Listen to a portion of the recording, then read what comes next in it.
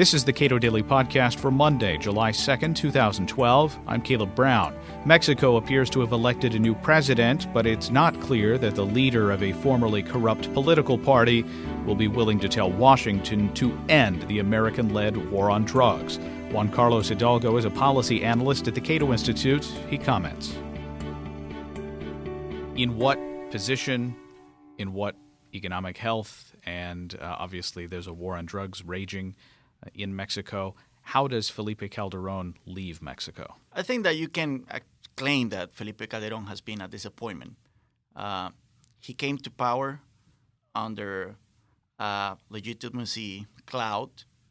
The way he was elected through a very small margin of votes, less than 40,000 votes. Many people still believe that there was fraud involved in his election, although those claims have been debunked. But he launched this war against the drug cartels in order to assert himself and assert his authority, precisely because of those doubts about his election. And 6 years later, we can see that it has been an utter failure. 60,000 people at least have died in drug-related violence. Drug trafficking continues to be as strong as ever, so we cannot claim that all this violence has inflicted real pain for the cartels. So I think that that's going to be his main legacy, his failed war on drugs that leaves Mexico in a very very sad position. On the other hand, when it comes to the economy, we have to acknowledge that Felipe Calderón faced many obstacles and many challenges. He faced the rising competition of China, for example, which represented an amazing challenge for the manufacturing sectors in Mexico. He faced many crises, the economic crisis in the United States in 2008, the swine flu crisis also in 2008. That year, the Mexican economy contracted by 6%, and then he bounced back. But still, if you look at the whole decade of the conservative governments from 2000 to 2010, per capita income in Mexico grew by a paltry 1%. It's the second lowest rate in Latin America. So I think that, unfortunately for Mexico, these two governments of the PAN, of the National Action Party, have been quite a disappointment. Enrique Peña Nieto is assumed to be the next president. The campaign was dominated by the economy and the war on drugs.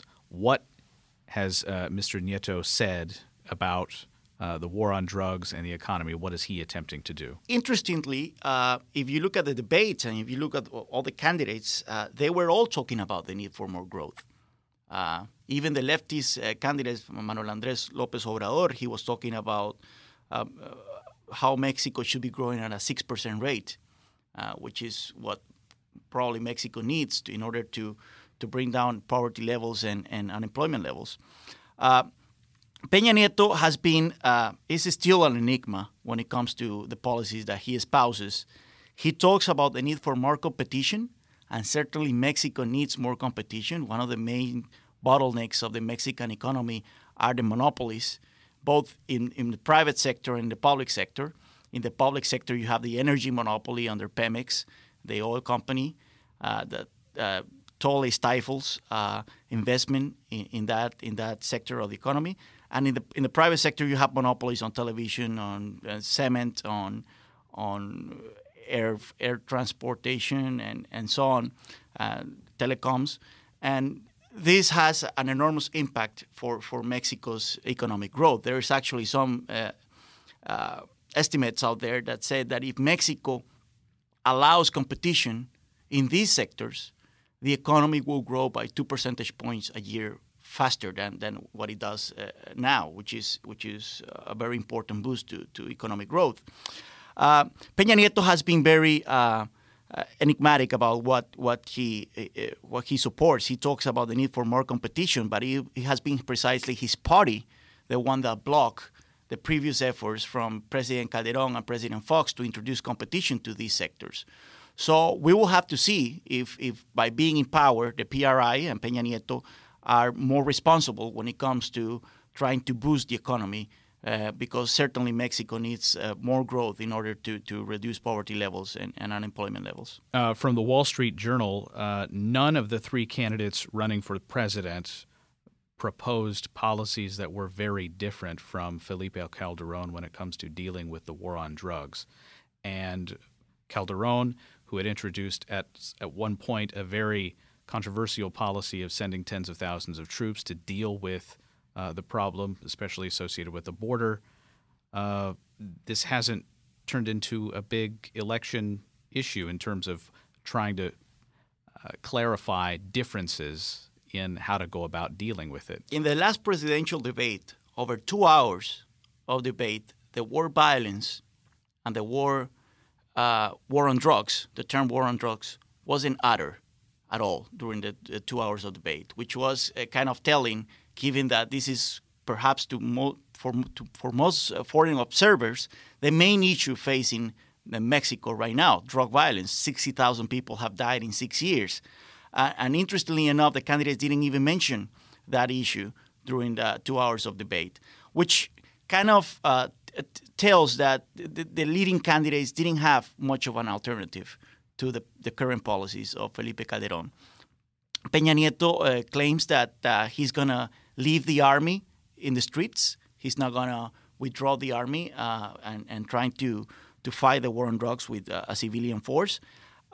He has said that nevertheless, that he's going to focus on street crime, the crime that makes Mexican people feel miserable, instead of trying to battle drug trafficking per se, which might signal a change in drug policies. But we will see how much he can actually work in that direction, given that he's going to be facing enormous pressure from the U.S. government in order to keep the pace of fighting drug cartels.